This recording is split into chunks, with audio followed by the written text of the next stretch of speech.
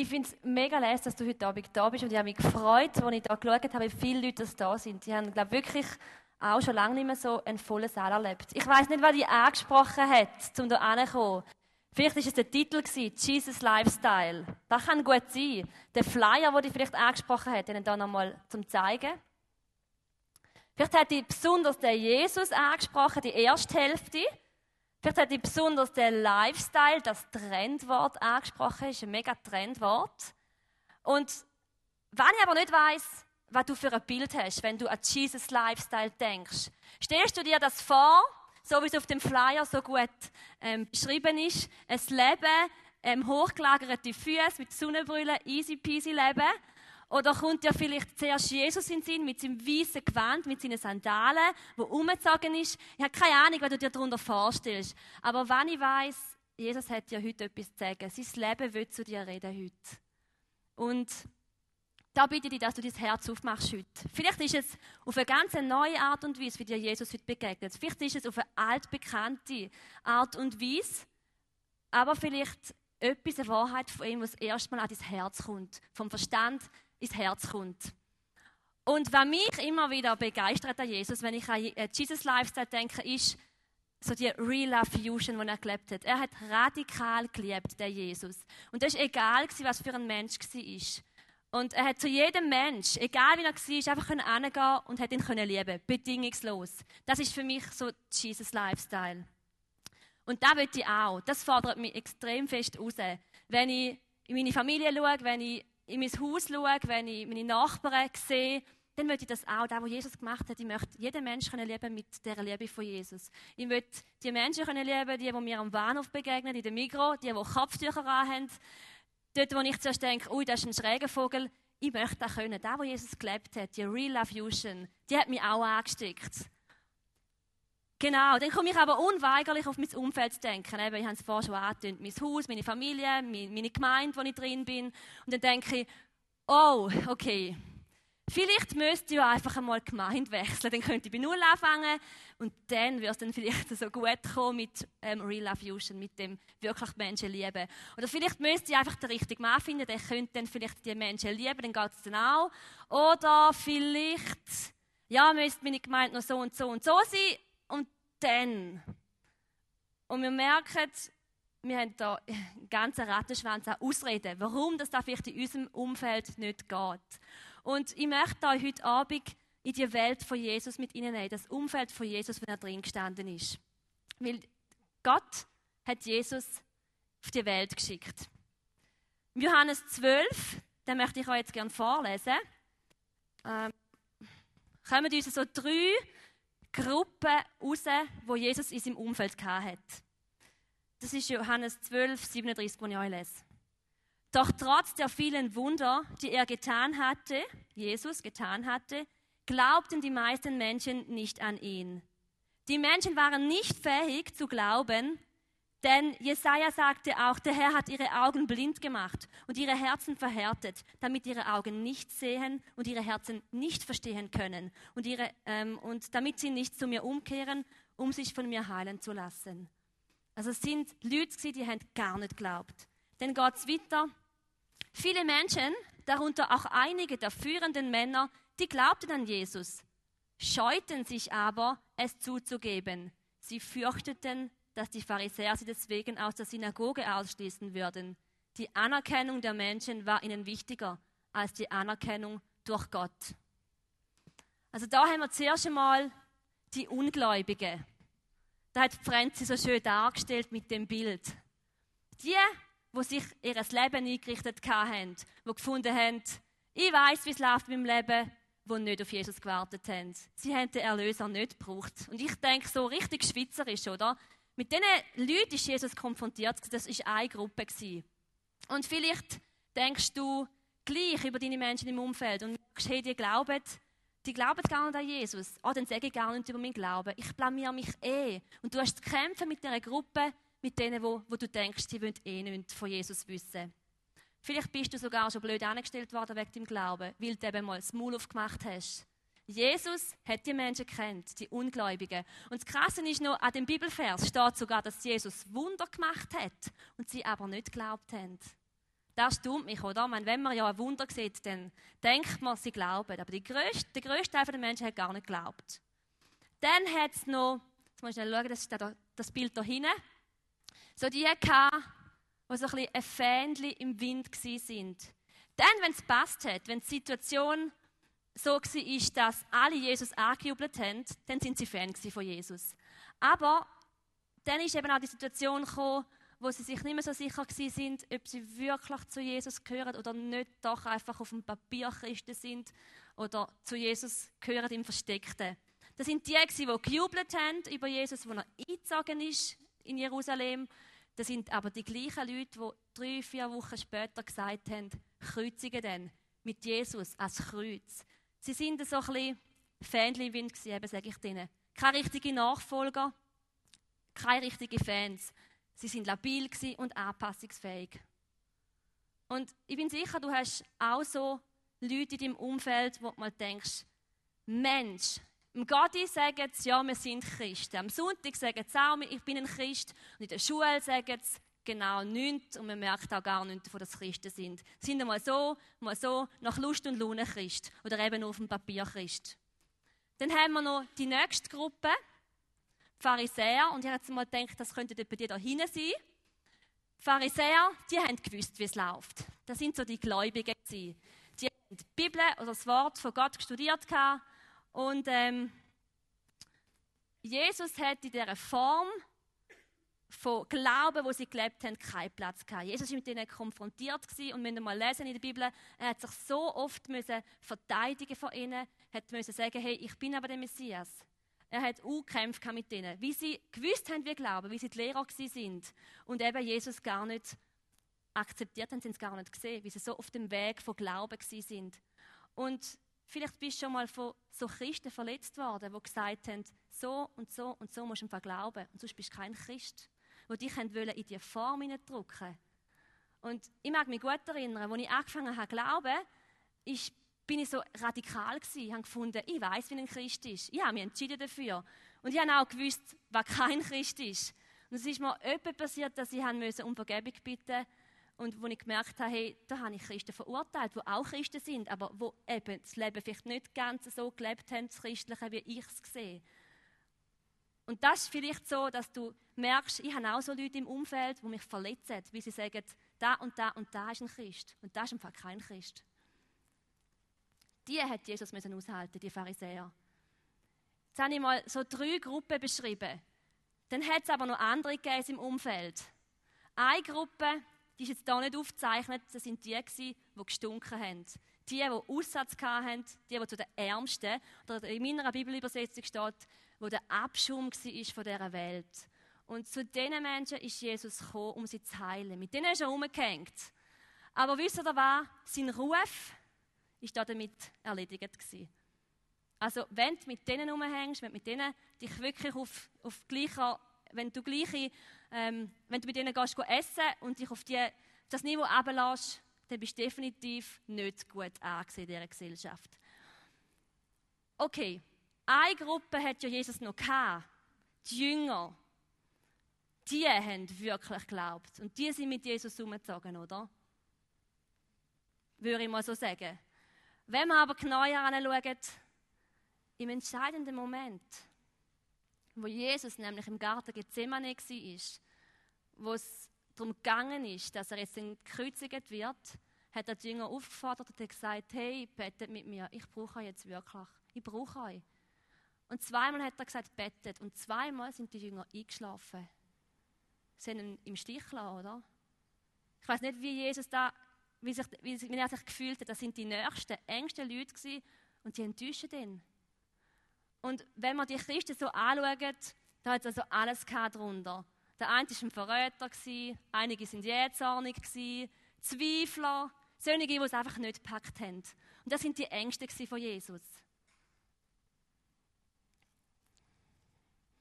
Und vielleicht hast du auch in deinem Umfeld, wenn du in einer Gemeinde bist oder wenn du Christen um dich herum hast, hast du vielleicht auch Leute, wo du denkst, oh, leck den, der ist mega lau, der packt es nicht, der bringt es gar nicht so auf die Reihe, der kann sich gar nicht bekennen vor anderen. Oder du denkst, boah, der ist so ein Aktivist, der muss immer nochmal etwas und nochmal etwas und nochmal etwas und nochmal etwas. Oder findest du, oh, der hebt immer die Hände auf, wenn wir Lobpreis machen, der geht gar nicht als Christ. Oder vielleicht wünschst du dir, jetzt gehen wir endlich auf die Straße, das sind Christen, wir gehen evangelisieren und sonst bist du im Fall kein Christ. Ich weiss nicht, was du in deinem Umfeld antriffst. Das ist so das Bild, das ich zeichnen will, wo Jesus reingekommen ist in die Welt. Das sind die Menschengruppen und ich habe bewusst so ein schwarzes, weißes, lebloses oder farbloses Bild zeichnen. Mit dem ist Jesus, mit dem hat er müssen leben. Und wir Christen, wir haben es eigentlich ein bisschen besser heute, fast, würde ich sagen. Gewisse Sachen können wir auswählen. Wir können uns mal eine Gemeinde auslesen, wir können auslesen, wem wir helfen wollen. Wir können uns zwar die Familie nicht auslesen, aber ich glaube, dass er nicht Jesus Lifestyle ist. Jesus hat nicht auslesen. Er ist zu diesen Menschen gekommen und er ist dort geblieben. Und wir können schon sagen, ja, das war Jesus. Er hat halt lieben. Und Jesus war halt Gottes Sohn und Jesus. Aber ist Jesus unser Vorbild? Das ist mein Fragezeichen. Ist Jesus wirklich unser Vorbild? Ist er dem wir nachfolgen wollen? Das ist meine Frage an euch. Ist er dem ihr nachfolgen wollt? Jesus hat sich dieser Herausforderung gestellt. Er hat nicht die coolen Jünger gesucht.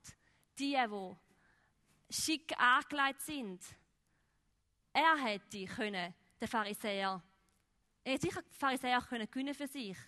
Jesus hat das nicht gemacht. Und dann komme ich auf die Frage, wie hat das Jesus alles nur geschafft? Wie ist Jesus in so einem Umfeld klargekommen? Und ich habe für mich so 3 Punkte herausgefunden, oder wo ich merke, die sind von Jesus, das ist bei ihm so fest rausgekommen, wie er gelebt hat. Das Erste ist, was ich herausgefunden habe, wo ich von der Bibel her sehe, er war frei von Anerkennung. Er hat, als er mit diesen Menschen zusammen war, nicht Anerkennung von diesen Menschen gesucht oder die Anerkennung von dieser Welt. Hätte er nämlich die Anerkennung gesucht, dann wäre er nicht so offensichtlich zu den Ärmsten gegangen und wäre mit ihnen umgehängt. Wenn er die Anerkennung gesucht hätte, wäre er nicht zu den Pharisäern und hätte sie einfach stehen lassen. Er hätte eben seine Lehre ein bisschen anpassen können. Und dann wären sie ihm nämlich schon auch nachgefolgt und hätten gefunden, mal, du bist ein guter Lehrer. Er hat das nicht gemacht. Er hat nicht die Anerkennung gesucht von dieser Welt, von diesen Menschen. Das Zweite ist, er hat sich nicht selbst verwirklichen. Also das heisst, seine Ziele und seine Karriere hat er nicht im Fokus gehabt. Wisst ihr, Jesus hat einmal eine Gelegenheit bekommen. Er hätte mal Gelegenheit bekommen, zum Herrscher der ganzen Welt zu werden.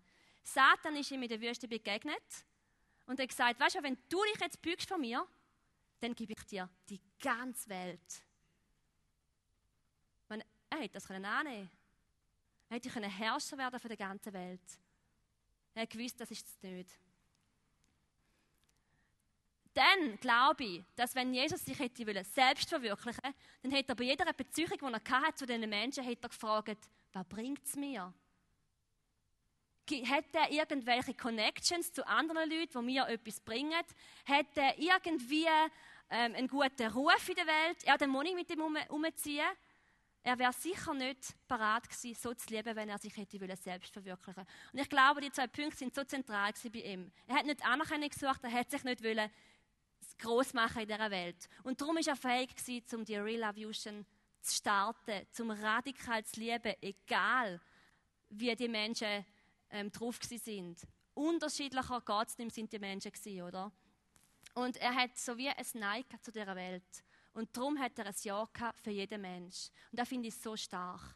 Und ich glaube, jetzt kommt noch der wichtigste Punkt, der 3. Punkt. Und ich möchte euch da aus dem Johannes 12 nochmal etwas vorlesen. Er hat gesagt, ich spreche nicht aufgrund eigener Vollmacht. Der Vater, der mich gesandt hat, hat mir aufgetragen, was ich sagen soll. Und ich weiß, dass seine Weisungen zum ewigen Leben führen. Deshalb sage ich, was der Vater mir zu sagen gebietet. Das finde ich so der stärkste Punkt, die Beziehung, die er zum Vater hatte. Er hat gewusst, warum er auf dieser Welt ist. Er hat gewusst, was sein Auftrag ist. Er hat aus dieser Beziehung zum Vater im Himmel gelebt. Er hat gesehen und gehört, was er gesagt hat und tun.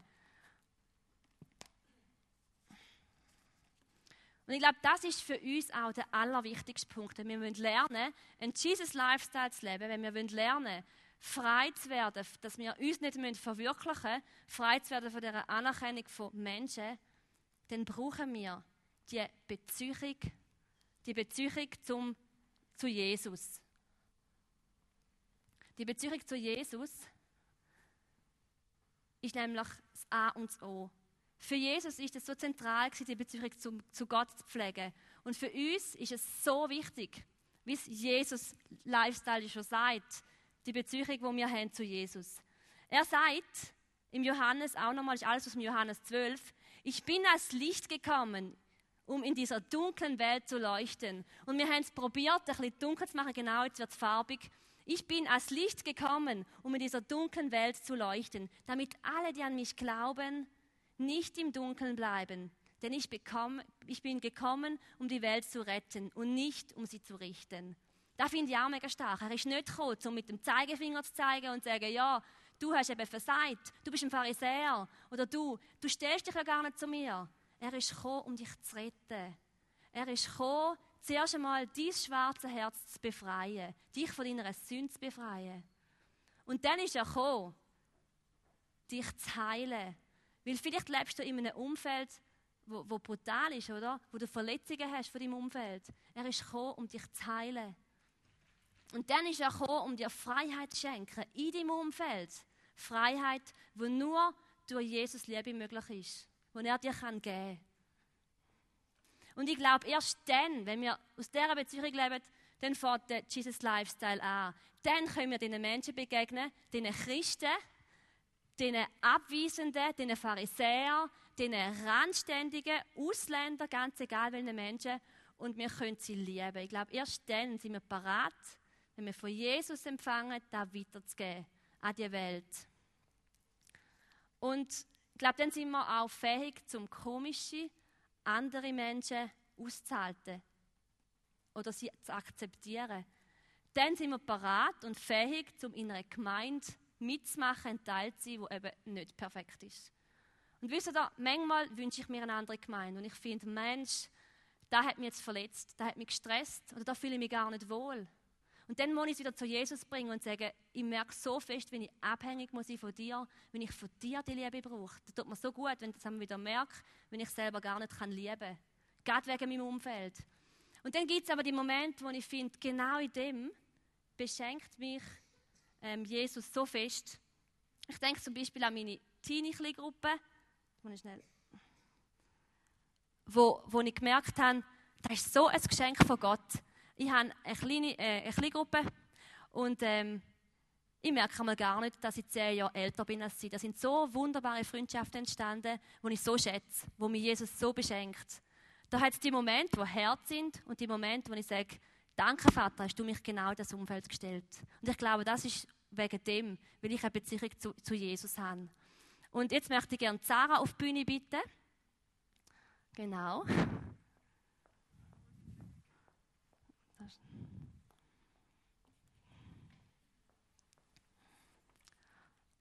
Und Sarah ich bin mega froh, ist sie heute da.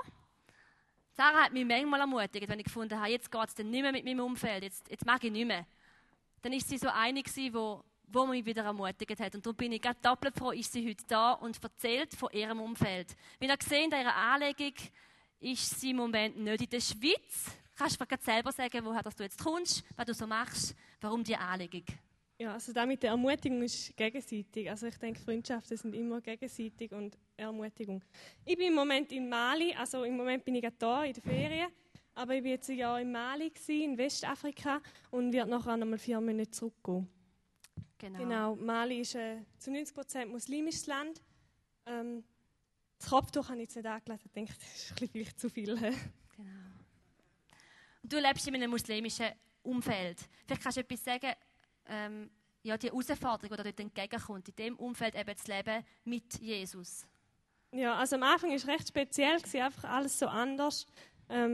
Ich habe gerade gegenüber einer Moschee mit mega Lautsprecher und wenn du um 3:30 in der Nacht geweckt wirst zum ersten Gebet, ist es einfach schon speziell am Anfang und es hat mich mega herausgefordert, weil wir haben ja da so viel von den Medien, so viel Inputs oder man hört so viel Negatives über Muslims und über den Islam und man hat so sein Bild und das hat mich extrem herausgefordert am Anfang. Und ich habe wirklich gemerkt, wie aber jetzt in dem Jahr Freundschaften entstanden sind mit Muslimen, die extrem wertvoll sind, die mich herausgefordert haben, wo sie mir auch Vorbild sein können. Ja. Hast du schon mal so einen Moment erlebt, den du nicht mehr hast mögen in diesem Umfeld? Und was hast du denn gemacht? Also zuerst möchte ich mal ein Beispiel erzählen. Einfach so, du hast vorhin angesprochen, dass Jesus sein Umfeld geliebt hat. Und wir sind nicht fähig, unser Umfeld zu lieben. Aber Jesus in uns, oder er kann es uns eben schenken, wie wir manchmal anstehen. Also eben, die Gebete sind manchmal recht mühsam für mich, einfach wenn du so x-mal geweckt wirst oder einfach. Und einmal habe ich einen Mittag erlebt, das war Freitagmittag, das grosse Gebet, ich bin heimgekommen und ich bin in meine Strasse eingebogen und es sind Hunderte, die ganze Strasse war voll von betenden Männern. Alle sind am Boden geknüllt, abgebogen, wieder aufgestanden und haben gebetet. Und ich war so dort und dachte, wow. Und ich war einfach überwältigt, weil auf einmal habe ich die Liebe von Gott in mir hineinkam. Und ich dachte, Mensch, die Leute die kennen Jesus nicht. Die wollen mit aller Macht oder geben alles, zum Gott kennenlernen oder zum die Ewigkeit erarbeiten. Aber sie kennen Jesus nicht, den Weg. Und das war so der Punkt, wo Jesus mir wirklich Liebe für die Muslimen geschenkt hat, wo ich wirklich gemerkt habe, wow, da bin ich nicht mehr, das ist er. Das war so ein Schlüsselpunkt gewesen. Aber auch eben die schwierigen Momente hat es wirklich gegeben, wo ich gemerkt habe, ja, ich bin in einer Stadt, wo es sehr wenig Weisse hat und ich war oft einsam gewesen und habe gedacht, ja, was mache ich da? Oder ja, es ist schwierig, ich habe die Sprache nicht so und bla bla. Und ja, ihr könnt es euch einfach vorstellen, wie das ist. Und ich habe dort ihnen wirklich gemerkt, wie Gott zu seinen Versprechen steht und sagt, hey, ich bin bei dir, ich trage dich, ich bin da und ich helfe dir. Und das habe ich so viele Mal erlebt, das ist unglaublich. Super. Danke vielmals für dein Zeugnis, Sarah.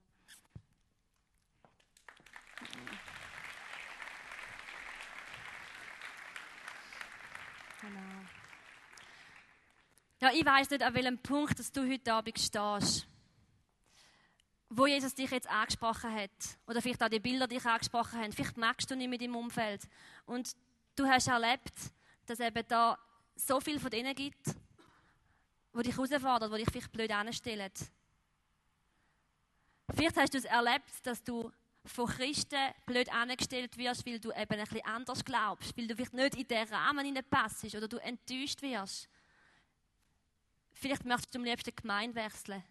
Dann möchte ich dich bitten, dass du all die schwarz-weiß Geschichten, die dich verletzt haben, von Jesus bringst. Weil ich glaube, Jesus, für das ist er gekommen, dass er all das kann entgegennehmen und dass du das ihm sagen kannst. Und sag ihm, da und da hat mich gestresst und da hat mich verletzt. Und ich glaube, du wirst immer wieder von deinem Umfeld irgendwie verletzt und herausgefordert. Geh zu Jesus und sag ihm, vergib mir bitte für die Gedanken, vergib meinem Umfeld, dass sie mich enttäuscht haben. Und ich glaube, dann, wenn wir das machen, dann kann uns Jesus füllen mit seiner Liebe, mit seiner Annahme und wir sind fähig, um wieder auf die Menschen zuzugehen, um die Real Love Fusion zu leben. Und ich möchte euch jetzt bitten zum Aufstehen. Ich möchte gerne für euch beten. Könnt ihr gerade mal schnell aufstehen? Genau. Vielleicht merkst du auch jetzt, da bewegt mich etwas. Und ich möchte es gerne mit jemandem klären. Ich möchte es gerne vor Gott bringen. Dann gibt es auch nachher Gelegenheit, zum rechts hinten zu gehen und mit Leuten zu beten. Also das ist wirklich ein Angebot, das manchmal einfach gut ist, um etwas ins Licht zu bringen. Nutze die Gelegenheit. Und wenn du irgendetwas hast, was du heute ablegen willst und einfach da lassen, dann nimm es nicht mit heim und geh auf Leute zu. Und ich möchte einfach jetzt gerne für euch beten, für all die Sachen, die ihr erlebt habt, die vielleicht schwierig sind, ja, dass wir die wirklich vor Gott bringen können. Herr Jesus, ich danke dir von Herzen, dass du der Gott bist, der uns fühlen kann mit deiner Liebe, der gesagt hat, du kannst Heilung haben bei mir, du kannst Freiheit haben bei mir. Und Vater, du siehst unser Umfeld und danke, dass du in dem Umfeld gelebt hast, wo wir genau auch drin stecken, dass du weißt, was da für Leute hat um uns herum, die uns herausfordern. Ob es von christlicher Seite kommt, ob es von den Nächsten kommt, ob es von Nichtgläubigen kommt, das ist ganz egal. Du weißt, wie wir fühlen und wie es uns verletzen kann. Und wir möchten dir einfach bitten, dass du heute Abend uns einfach neu fühlst, dass du uns vergisst von dort, wo wir andere verurteilt haben. Und dass du uns einfach neu zeigst, wer du bist, was du für eine Liebe und Freiheit und Heilung für uns parat hast. Ich möchte jetzt einfach für jeden bitten, der da drinnen ist, heute Abend, dass du kannst Herzen öffnen, dass du kannst begegnen, dass du kannst bewegen. Jesus, dass wir dich dürfen sehen, dass wir dürfen wirklich unser Dorf verändern mit deiner Liebe und alles dürfen von dir empfangen, was du uns gibst. Amen. Ich bleibe da gerade noch stehen für das nächste Lied und sage ganz konkret eurem Jesus, da und da hat mich gestresst. Und empfangen die neue Liebe und die Annahme von Jesus.